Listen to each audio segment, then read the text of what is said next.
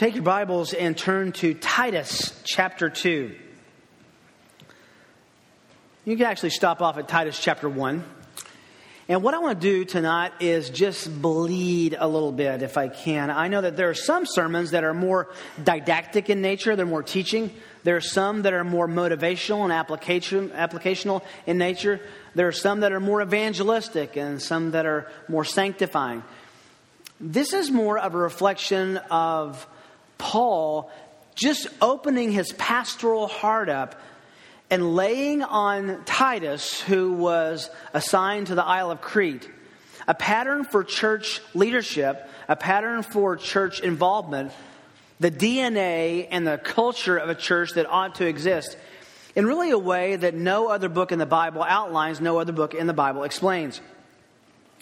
Titus is a protege of Paul. He's been out on the island of Crete. He's there with a special assignment. There wasn't one church in Crete. There were lots of churches all over the island with little shepherds, pastors, elders, but not in the fully established way that you and I know it. People were coming, hearing the gospel. They were disseminating, going back to their homes and meeting basically in huts, in living rooms, and talking about gospel truths. They had very little to go on in terms of scripture. Only the oral tradition of the gospel that had been passed on them. They were just beginning to get parchments of copies of different epistles that would make their way by boat over to Crete. They were a very immature and fledgling group of people who were meeting in different houses, establishing local bodies, establishing churches there. The book of Titus is Paul's letter to young Titus, this pastor, his friend, to do one simple, main, most important thing. Look at Titus chapter 1, verse 5. Paul says, "For this reason I left you in Crete." Why? Here it is. "So that you would set in order what remains." Literally, that you would give order to what's out of order. That you would give order out of not chaos, but just disorder. These churches weren't necessarily running around in error like the Corinthians were. When you read 1 Corinthians, that is a serious spiritual spanking. He's saying, Corinthians, it's about 12 verses of commendation, and then the rest of the book is telling them to get their act together. That's not what's going on here. Paul is not so much writing to the churches as much as he's writing to the leadership and the pastors to then lead the churches. So it's both and. This is listening to pastor kind of talk. He says, "I left you in Crete to set in order what remains." Now, what follows is how to set a church in order. He starts very naturally with what? Leadership. He gives a great description there that's a companion to 1 Timothy chapter 3 on the qualifications and the giftedness and the spiritual maturity that should exist in leaders, in elders. He says, "I appoint elders in every city." Please notice that elders is plural. He didn't say go make an elder in every place. Have little bitty, almost Baptist popes in every church. That's not what he was organizing. He said, have elders, have a group of men in each church who would be able to give leadership and set in order what is remaining in the church. Then he gives a list of what's going on, what should be going on, rather, in the life and the integrity of these men. Just a little footnote to that. If you'll read that section, which we could spend a serious amount of time, many, many weeks on. "If any man is above reproach, the husband of one wife, having children who believe, not accused of dissipation or rebellion, the overseer must be above reproach as God's steward, not self-willed, not quick-tempered, not addicted to wine, not pugnacious, not fond of sordid gain." I love the King James, which says filthy lucre. Yeah, it has more umph than that. Sordid gain. "But hospitable, loving what is good, sensible, just, devout, self-controlled, holding fast the word, the faithful word, which is in accordance with the teaching, so that he will be able to both exhort in sound doctrine and refute those who contradict." He's saying these are men who have spiritual qualifications, godly character, and also have the theological acumen. They're mature enough to be able to teach doctrine and defend truth.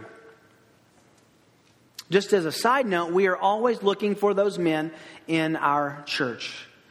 I hope every man in every seat in this building looks at that and says, boy, that is something, at least in character and in spirit, that I long to aspire to. Even if you never serve as an elder on a board, to become elder qualified ought to be the aspiration of all of us as men. Then he talks about the problems that create in verse 10. I love the designation in verse 12. Talking about the Cretans. One of them, a prophet of their own, said, Cretans are always liars, evil beasts, lazy gluttons. I don't know if he's talking about modern day America or ancient Crete there, but we understand that. He says, confront them, teach the truth, refute error, defend the truth. And then there's a chapter division in chapter 2. And as we've been noticing in Romans, these chapter divisions weren't originally there. This is just the next paragraph. As for you, Titus, speak the things, preach the things, proclaim the things which are in accordance with or fitting or flowing out of sound doctrine.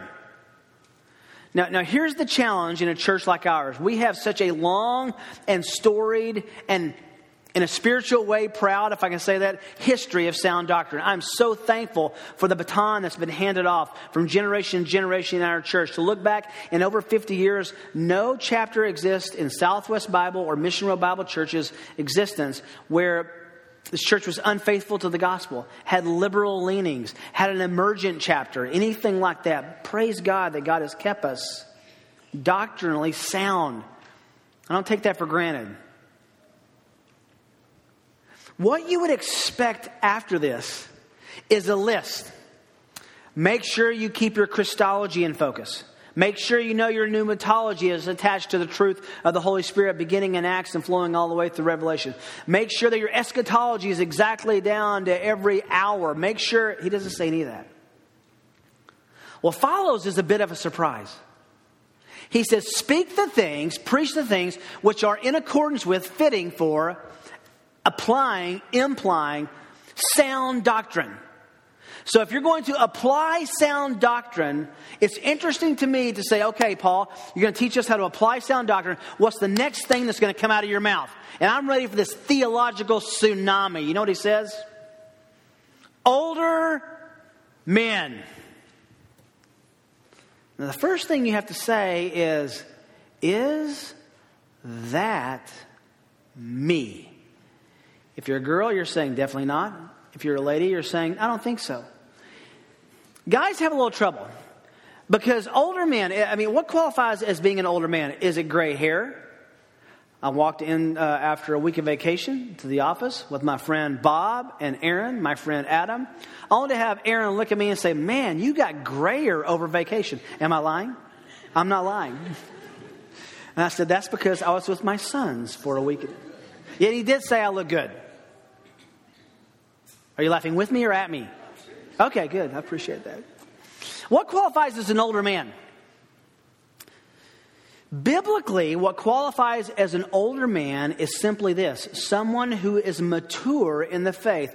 And it's a relative term. Someone who's maturer than someone who's less mature. You say, well, that's kind of relative and that's kind of subjective. You're right. That means, now watch this. An older man contextually could be someone we would think of as younger, but they're older than younger men who are less mature. Did you follow that math? It's talking about those who are established, specifically probably older elders here. Gray hair was proverbially intended, but it contextually means more mature than less mature. He says, older men, this is the application of sound doctrine. Older men are to be. Stop right there. If you underline things, circle things in your Bible, to be is a critical verb. Speak the things fitting for sound doctrine, which results in being. It's not just knowing, it's not just teaching. Teaching and knowing have to translate into character, into being, or they aren't really absorbed. Older men are to be. And then he gives a list, gentlemen who are older men. Just assume you're an older man. If you have gray hair with me, that's great. If you think you might have gray hair someday, join us. Older men are to be temperate And we don't have time to break all this down. I just want to give you a high altitude approach. Temperate means highs aren't high and lows aren't low. You're just stable. Dignified, the ability to act appropriate in any given situation. Sensible, you do what makes sense. You have common sense, spiritually and ethically. Sound in faith, meaning we know what we believe and how to articulate it. Sound in love, which means that we actually care about people and we're unconditionally committed to sinners. Sound in perseverance, or the ability to stand firm, steadfastness. Those are to be the older men. And can I just tell you, if you're north of 30, 40, 50, 60, north of that, you are to be the leaders in this example. Then he says, older women, speak the things fitting for sound doctrine. Older men, now older women. And he says something to you, ladies. Likewise, are to be reverent in their behavior. That's the ability to act proper and appropriate. Not malicious gossips, nor enslaved to much wine. Pretty self-explanatory. Teaching what is good. Hang on. I thought in 1 Timothy 3 it says, I do not allow a woman to teach. 1 Corinthians 11 says women are to teach in the church. What is this? Women are to teach. Just hold on. Don't get excited. Hold on. Teaching what is good so that they may, now we find their students and their pupils. Encourage, literally it's a horse term. You train like a horse. To break a horse and train it to be in line. That's the word. So that they may train or encourage the young women. So now we find something out. There are older men and older women in the church who have been called by God to be something, to believe something, and to know something. Then to teach someone younger those same things. With the women, he says, to teach the young women to love their husbands, love their children, to be sensible, pure, workers at home, kind, being subject to their own husbands, so that the word of God will not be dishonored. Unless you think, men, that, well, Titus 2 is for women. See the word in verse 6, likewise? Likewise refers to the older men, just like the older women. Likewise, urge the young men to be sensible. We talked about this before. You got all this list of the older women, what they're supposed to teach the younger women. And for the younger men, there's one thing. My wife always says, that's all they can handle, honey. They just, look at me, one thing. Urge the young men to be sensible. It's actually a really good English translation. It means do what makes sense. Have common sense and spiritual sense. And what Paul is telling Titus is, if you can get the guys to do that, you got a lot of traction. This is a good thing. Then he goes into Titus himself and says, in all things show yourself, which we can also apply to the young men, to be an example of good deeds, purity in doctrine, dignified, sound in speech, which is beyond reproach, so that the opponent will be put to shame, having nothing bad to say about us. Very interesting. Paul says that the opponent, the devil, our opponents, the world, is waiting like a lion, waiting to devour us, waiting to say something bad about us. The church's purifying internal defense mechanism ought to be, this is the big word, discipleship. The older transferring character, example, and the body of truth to the next generation. At the core of Titus, the book of Titus, is the establishment of patterns, ways of producing and maintaining a healthy church and healthy churches. After church leadership, he turns to this phenomenon, this culture that's supposed to exist in the church called older dealing with younger, men with men, women with women in discipleship. Gender-appropriate training to be godliness. Now, I don't want to get off on this too much, but notice that it's men with younger men. older women, older godly women with younger women. That doesn't mean that I can't listen to a conversation and learn something from a lady who says something truthful. It doesn't mean that my sons can't learn something from their mom. It doesn't mean that a woman can't hear a Sunday school teacher and learn from someone who's not. That's not what it's talking about here. It's talking about a paradigmatic example, a pattern that is supposed to exist in the church, where godly masculinity, godly spirituality is passed from man to man, godly femininity, godly understanding of a woman's role and a woman's unique ways to honor Christ is passed from woman to woman. This is discipleship. Now, when you break all this character and these tasks down, it really boils down to two things: example and instruction. If you can just walk away and listen to those, remember those two things, you'll understand what this passage is about. It's about being a good example, and it's about having an outlet for instruction. Said conversely, it's about finding a good example and finding someone to instruct you. Said even more simply, all of us ought to be in relationships in which we're being taught, and according to which we can see the example of godliness in the person who's teaching us. And all of us who are believers ought to be in a relationship where we're sharing with someone who we are and what we know. Let's break that down a little bit. Discipleship is first based on example. Example. Who we are, what we're like. Jesus said in Luke 6:40, this is a scary principle. You can say it with me. A disciple, when he's fully trained, will be like his teacher, his master, his instructor. This is a parental principle. This is a church principle. This is a discipleship principle. You will end up being like the people you're instructed by and by the examples you look up to. So, the example ought to be, first of all, embedded in character. It's embedded in character. If you're going to be a good example, if you're going to find a good example, it's about character. It's what the person is really like. If I hear one more politician tell me how important character is, all right? Character is, that's just acting a certain way. Character here is acting like Jesus. It's a godly character. It follows after the example and instruction of Christ. So are you the kind of person who has an emulatable life? That's a frightening thought, isn't it? Are you a person who can say, well, Paul said, think about the reality of this. Follow me as I follow Christ. We love that, as I follow Christ. How about the follow me? If you follow me, if you think like me, if you act like me, you will think like Christ and act like Christ. That was Paul's point. Is that in your range of desire? Is that who you want to be?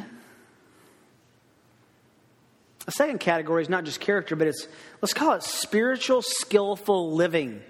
Spiritual skillful living, which is another way of saying you know how to apply and imply the text of Scripture. It works out in your life. You know how to raise children in a godly home. You know how to be dignified as a man. Let's think about that example for a second. Paul says this is to be. Remember what we started with. Older men are to be. Older women likewise are to be. Teach the young women to love, to be. Urge the young men to be sensible.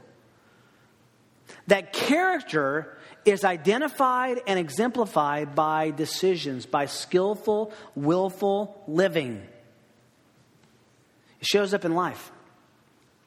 Are you ready for this? It shows up in remember our mission statement? Every dimension of life. If you remember me telling you this story again and this illustration again, you say, I've heard that. Just humor me for a second, because it's the best illustration I think I ever heard in my life that stuck with me. Junior high camp, Central Baptist Church, youth pastor, I don't even remember his name. He basically told us as junior hires, your goal in life is to be, you remember what I told you? a pot pie, not a TV dinner. Silly, we laugh. It has made a massive difference in my thinking. Now, some of you are a little too young to remember TV dinners. Came in this aluminum thing. You had a brownie and corn and carrots and something that resembled meatloaf. And there was always corn or green beans in the brownie, which was a problem. You had to mix that. But it was all sectioned off, right? Every food group was sectioned off. And the idea was it all cooked separately. And the idea was that you could eat it separately. A pot pie is not intended to be that way.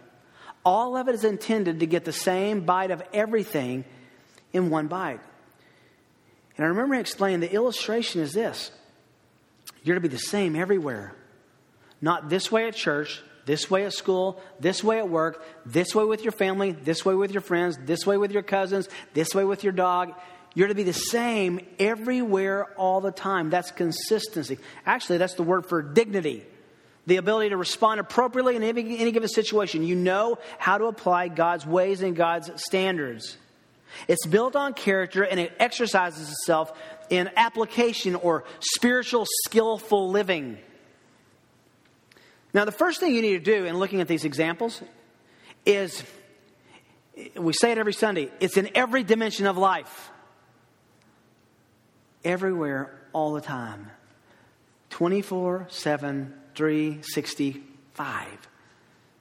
Never an off moment. Never an off way. Never different when we choose entertainment. Never different when we listen to jokes with a certain group of people. Never different when there are ungodly people trying to... It's the same all the time. Perfectly? No, not perfectly. We just spent time at the Lord's table confessing. Not perfectly, but the issue is we are who we are.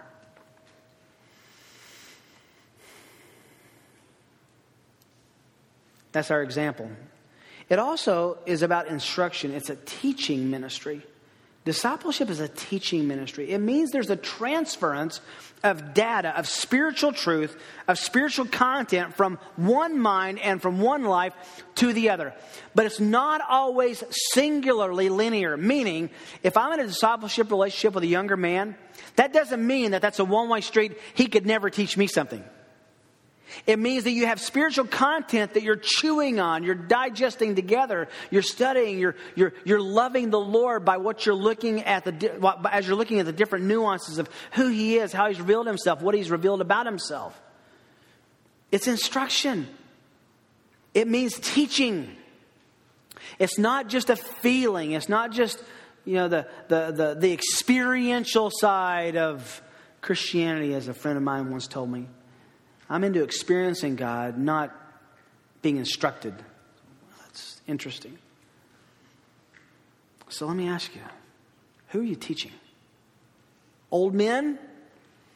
Old women? I can say that because Titus did. Older men and older women? Who are you teaching? Who's teaching you?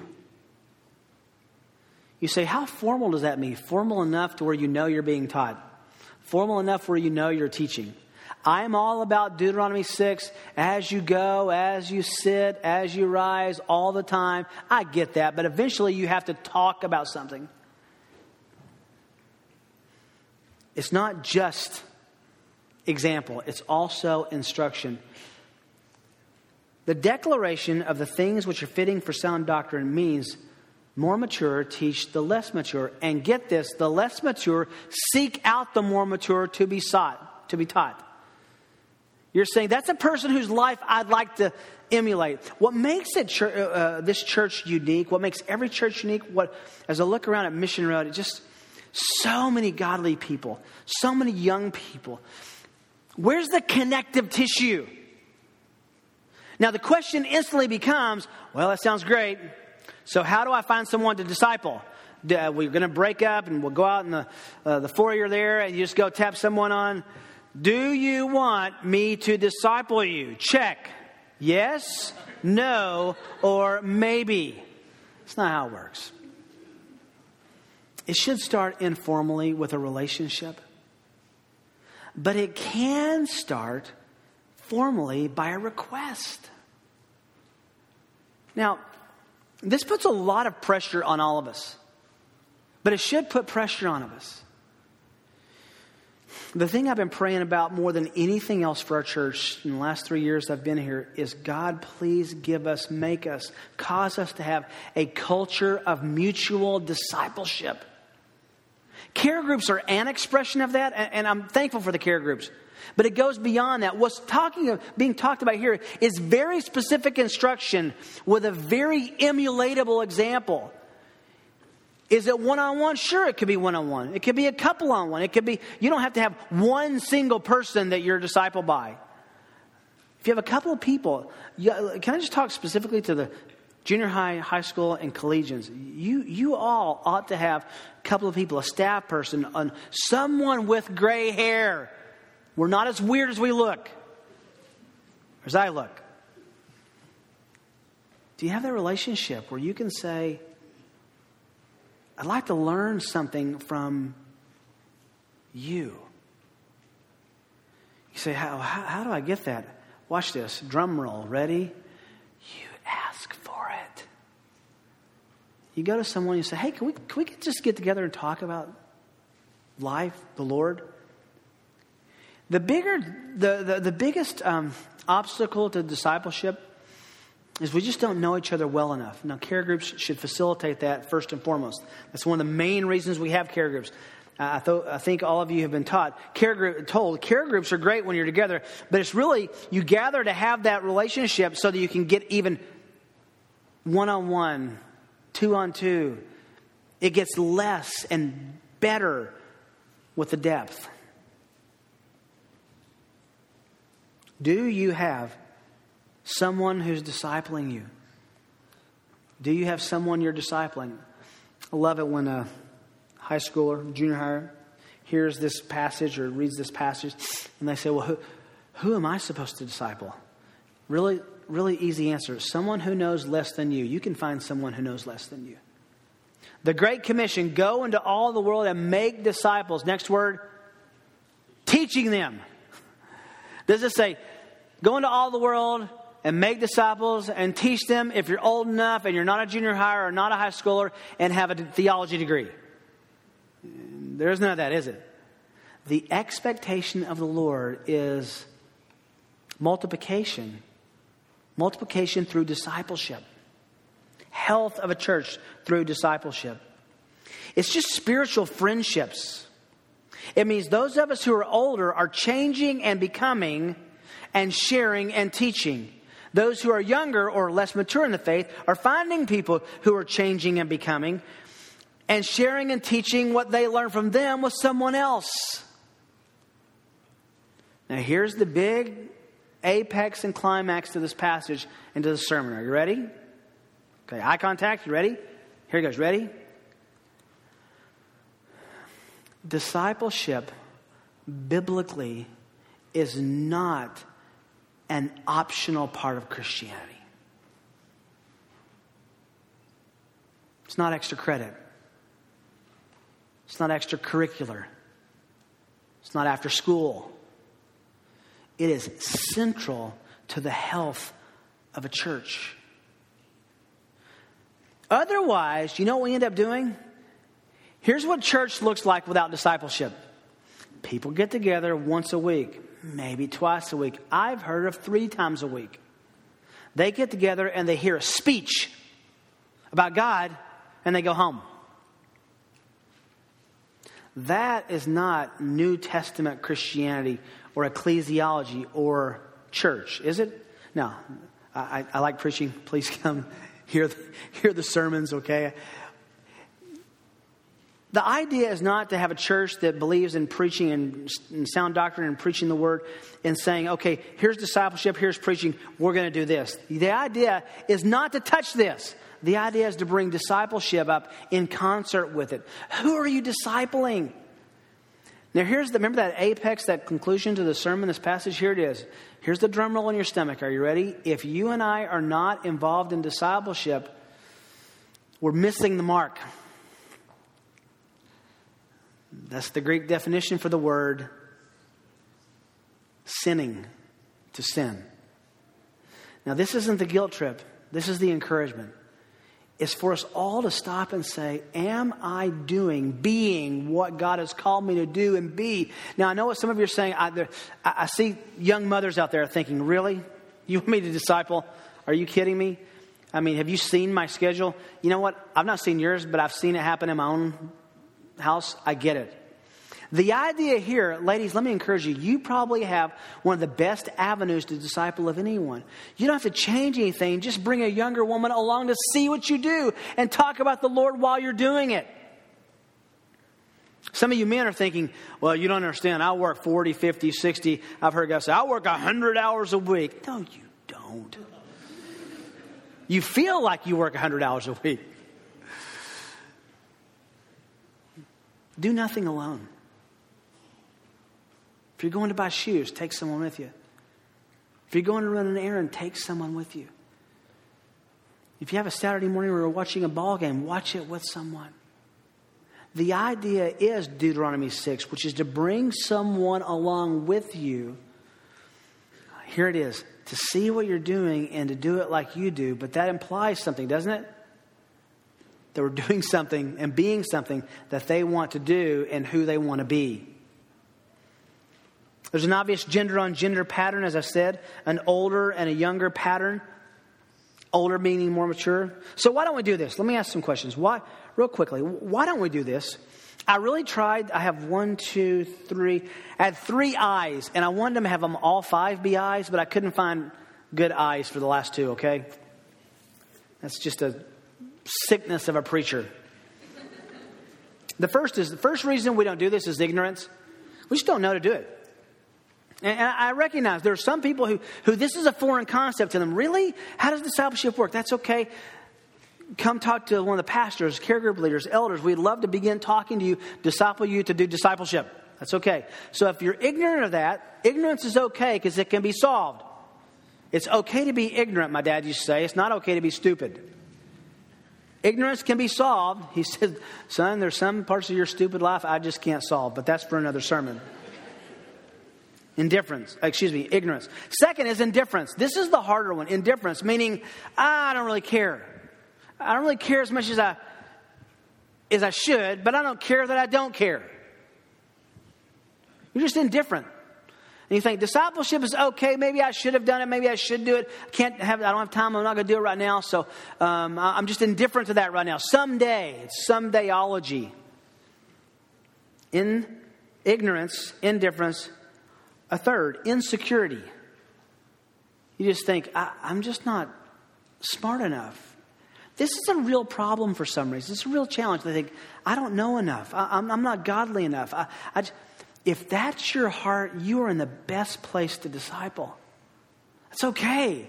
Welcome to the rest of us trying to be godly, right?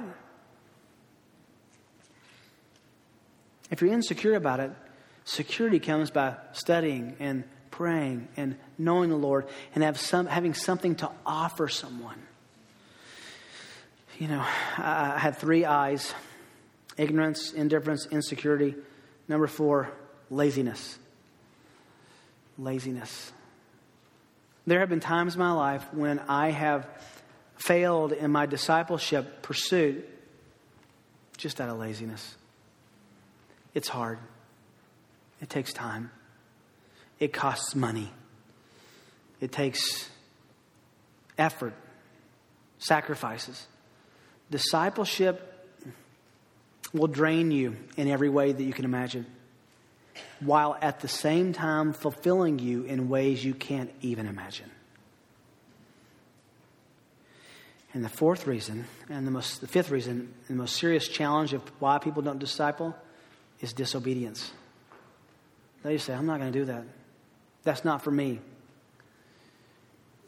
There are no riders or qualifications on the Great Commission, which is to make disciples and to teach them, to baptize them, to care for them.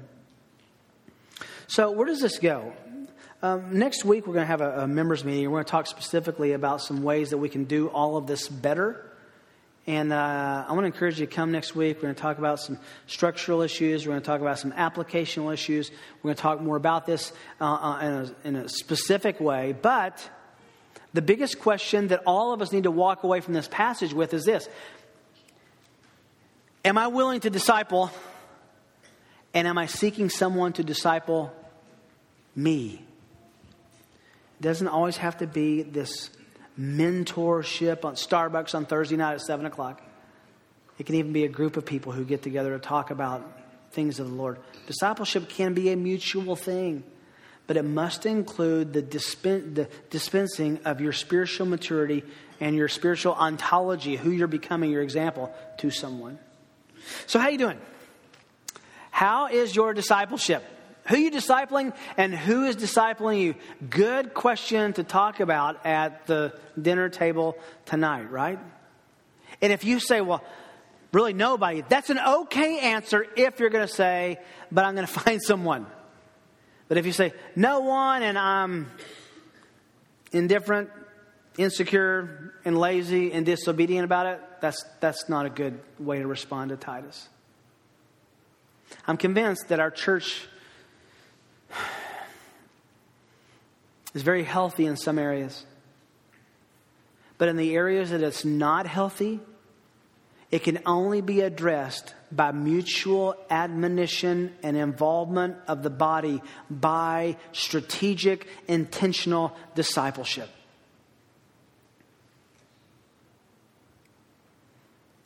Do you take this seriously as for you? Every Christian believer has something to offer to someone else. And every Christian believer, everyone who knows the Lord, needs to be aggressive about growing so that we can offer more to someone by way of example and by the way of instruction. If you follow Titus all the way through, he actually says in chapter 3, remind them to be subject to the rulers, have a good reputation in the community. He reminds us of what we used to be in chapter 3, verse 3. We were once foolish ourselves, disobedient, deceived, enslaved to various lusts, pleasures, spending our life in malice, envy, hateful, hating each other. But, here it is. When the kindness of God our Savior, 3 verse 4, and His love for mankind appeared, He saved us not on the basis of deeds which we have done in righteousness, but according to His mercy, by the washing of regeneration and the renewing of the Holy Spirit, by whom He poured out on us richly through Jesus Christ our Savior, so that, here is the great verse, ready? Being justified by His grace, we would be made heirs according to the promise of the hope, according to the hope of eternal life. You say, what does that mean? Heirs of a common inheritance tend to communicate about what they have and what they're going to get. And this isn't like the brothers who sit around trying to chop up their parents' inheritance after they die. We know what our inheritance is. If we are all heirs together, shouldn't we be enjoying that with one another and sharing on that mystery? Let's pray together. As we do, I just want to ask you to please consider the wonderful joy of discipleship. And think about the who for you and the who from you. Father, identify discipleship relationships in our life. That we can have spiritual friendships that involve the sharing and the emulation of example, that we can have spiritual friendships that involve strategic and intentional instruction. That we would have a healthy church because we're caring for one another, bearing one another's burdens, discipling one another, instructing and striving to be examples. Father, we want this church to be a light to Kansas City. We want the world to take notice because we take notice of each other. We want to love one another to such dimension and degree that a lost and dying world would look at how we care for one another and see that we could only do so because we belong to you. They will know we love you, Father, when we love and care for and disciple one another. Motivate us, stimulate us.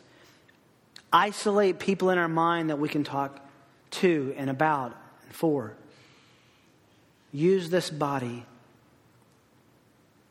to truly minister to one another, to greater health for our church and a greater voice in our community. We want to do this because you've instructed us, but Father, we want to do this because we know Jesus would receive specific glory from discipleship. This was your commission to us. Give us the grace to receive and to employ it. We pray this because of Christ. Amen.